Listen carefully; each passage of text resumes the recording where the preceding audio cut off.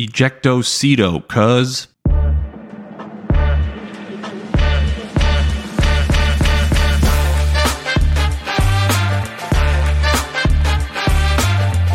Episode number 31. We got a lot to cover today, so we're going to motor through the significance of 31. So with that being said, we're going to move right along here. We're going to get the fun fact about number 31 out of the way.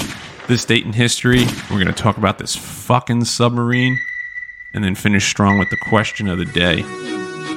So, fun fact about the number 31. 31 is a prime number, which means it cannot be divided evenly by any other number except 1 and itself. Beyond that, 31 has an interesting property. It's a Mersenne prime. Mersenne primes are primes that can be written into the form 2 to the p minus 1, where p is also a prime number. In the case of 31, p is equal to 5, which is a prime, and 2 to the 5th power minus 1 equals 32 minus 1, which is 31. Don't know what any of that just said. 31 is the third Mersenne prime. The first two are 3 and 7. Mersenne primes are named after the French mathematician Marin Mersenne, M&M, who studied these numbers in the early 17th century. They are interesting in number theory and have applications in cryptography. Additionally, 31 is the maximum number of days in a month on the Gregorian calendar. You can't make a tomlet without cracking a few Gregs. It is the number of days in the months January, March, May, July, August, October, and December. The more you know. And then this date in history. On June 20th, 1782, the United States Congress officially adopted the Great Seal of the United States. This seal is used to authenticate certain documents issued by the U.S. federal government. The design of the obverse, which is the front of the seal, is the national coat of arms of the United States. It depicts a bald eagles, with its wings outstretched, holding an olive branch in its right talon and a bundle of 13 arrows in its left. The eagle's beak clutches a scroll inscribed with the motto E pluribus unum, which means out of many, one. Above the eagle, there's a glory with 13 stars on a blue field.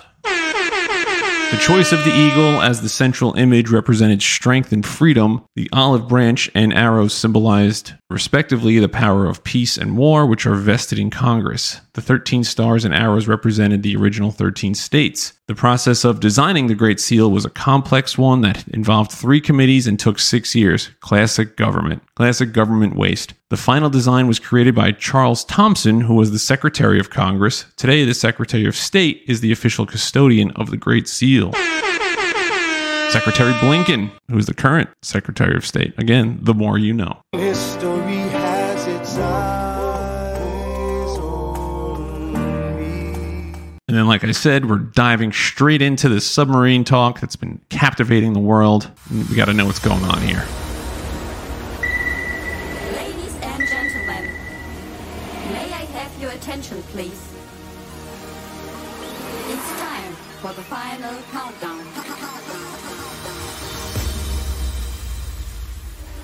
The show starts in 10, 9, 8, 7, 6, 5, 4, 3, 2, 1, go!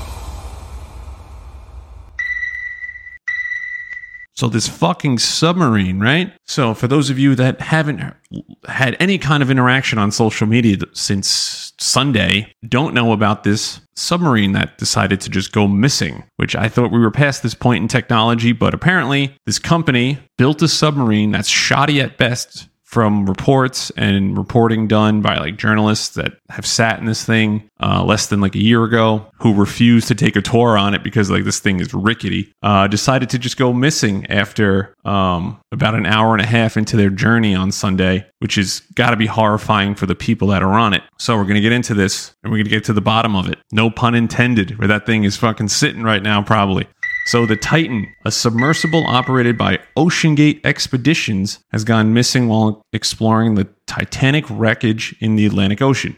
The wreckage's location makes it a challenging recovery mission. Of course, it's on the bottom of the fucking Atlantic. The submersible holds up to 5 people, 1 chief pilot, 3 crew members, and a tourist. The missing individuals include British billionaire Hamish Harding, Pakistani energy and tech mogul Shanzada Dawood, and his son Suleiman, French diver and Titanic expert Paul Henry Nargolet, and OceanGate founder and CEO Stockton Rush. This sounds like a cast of characters out of a shitty movie. Contact with the submersible was lost about an hour and 45 minutes into the dive. The submarine likely had 4 days worth of oxygen, leaving only about 40 hours remaining as of this afternoon. The search and rescue mission is being led by Rear Admiral John Malger, and the U.S. is coordinating with Canada on the operation. Of course, got a call. People don't like the size of America's military until they have to come and get them. So, fun fact, the Coast Guard isn't part of the Secretary. The Coast Guard isn't under national defense. Fun fact.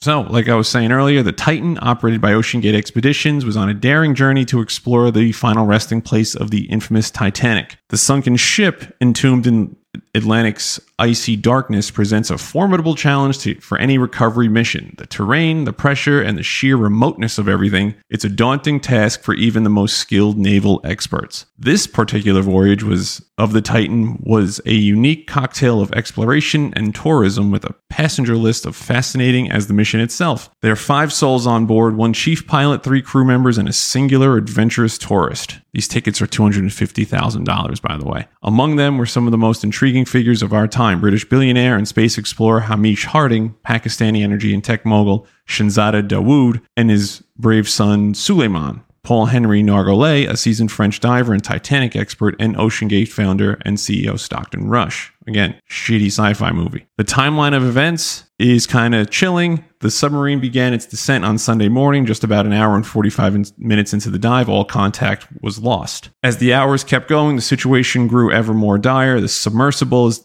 believed to have had only 4 days worth of oxygen, which means as of today, Tuesday afternoon, it has less than 40 hours total. In the face of this terrifying uncertainty, a rescue operation is underway, spearheaded by Rear Admiral John Malger, and it's also an international effort coordinated with the United States and Canada, pooling their resources in a desperate bid to locate the missing submarine. The thing about this entire thing is that we don't even need to see the Titanic anymore. Well, you know what's down there. They're not making any more discoveries. This isn't Bill Paxton trying to find the jewel of the sea, whatever the fuck he was trying to find with old ass Rose, who threw that thing off, who launched that thing off the side of the boat, probably worth billions of dollars. There's no reason to go down there. Submarines, I have zero interest in. Part of the reason I didn't join the Navy. I think I'm too tall for a submarine in the Navy anyway, but I didn't want to risk it. The ocean's unforgiving. You sink, you're dead. Like, if you go into the ocean, no one finds you for a while. You got sharks, you got other wildlife in there, other sea creatures. It's a fucking sea monster. And then you just sink, you drowned, you're dead. Like, it's over. See ya. No one's ever going to find you either. That's the worst part. At least if you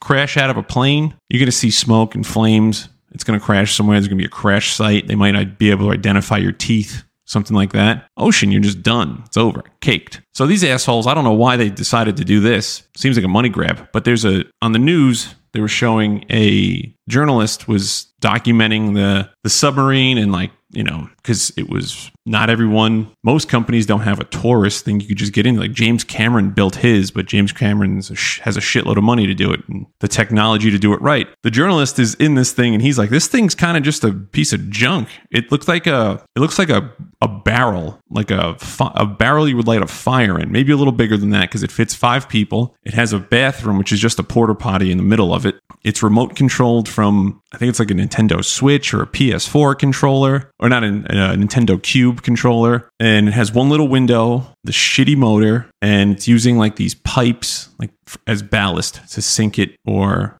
for weight, basically. And the journalist knew, like, this thing kind of looks rickety. Like, this thing's kind of put together with duct tape. And they were like, no, we take all the safety precautions, all this and that. And it's full of 96 hours worth of oxygen. So, like I said earlier, they're running out, or they're going to run out eventually tomorrow. Today's like the most important day. Tuesday was the most important day of this entire rescue mission. If they haven't found it yet, it's probably not going to be found. Some working theories they have, some a little obscure, some are actually probably the probable cause. Occam's razor. It either sprung a leak and it was an implosion, what they call it, unexpected implosion or something, where it just gets crushed by the pressure, or it just lost contact because there's supposed to be internet on this thing, but it's shoddy at best. And it might have just lost connection, got down there and got stuck on the Titanic. Like they flew too close to the sun and got stuck, and they just been stuck on the Titanic the whole time. Or it just sprung a leak, sank shortly after taking off, and GG's, rest in peace, everybody. But sometimes you hit rock bottom. Sometimes the world gets you, It wouldn't get you if you just never got into the goddamn thing. But people are adventurous. I don't know why they would want to do that. It blows my mind that people want to go down there and see it. I understand it. However, the size of the window is the size of like a paper plate, like a normal size plate. This thing's tiny. Like, how much are you really seeing? It's dark as fuck down there. It's miserable. You're cramped in. It takes forever to get down there, forever to get back up. I just don't see the appeal of it. So, I mean, yeah, it's sad if they died, which they probably did. It's a little sad. I don't want to sound callous like I'm some asshole, but, you go down in these things, and a business's job is to make money, so they're not going to spend that much money. And it's in international waters, so they don't have to play by anybody's rules. They just do whatever they want. And, shit happens. So it would be crazy if they found them and they're like, oh, they're fine. They were just floating around and like they got lost. They got lost in the current and they just lost signal to it, and they're just like, oh, we've been stuck in here. And like they're completely fine. But it's probably not the case. They're probably dead because, again, the ocean's unforgiving and it's just not a fun place. There's only a few things. Concrete, you fall on that, unforgiving. Ice, you fall on that, unforgiving. Water, getting drowned, like you get to the bottom of the ocean, it's over. Space, those are things like you just don't overcome. So sucks to suck. The another theory out there is that there's a black hole portal down there that they floated through. I don't know if there's any credence to that, but it's just something to look into until we find some answers. So good luck to them. Hopefully they rest easy at the bottom of the ocean and everyone learns their lesson. Just don't fucking go down there. So moving right along to the random question of the day. I'm going to keep this one short.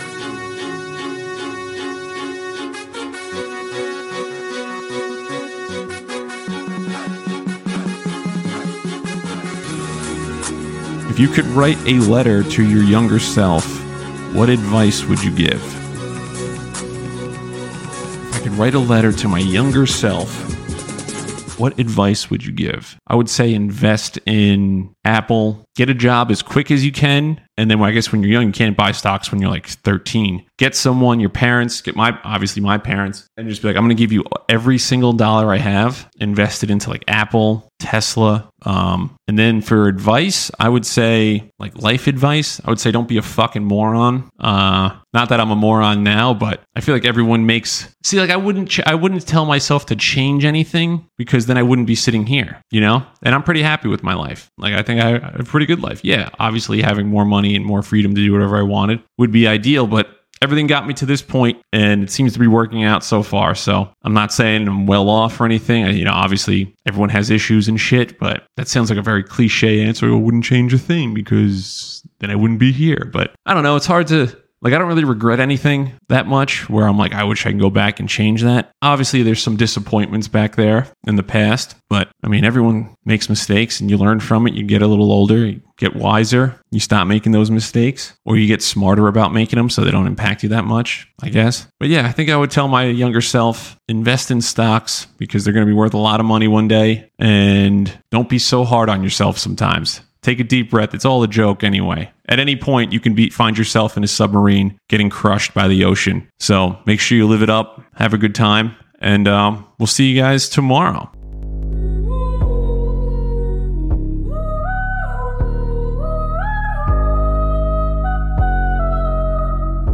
Let's go, Yankees.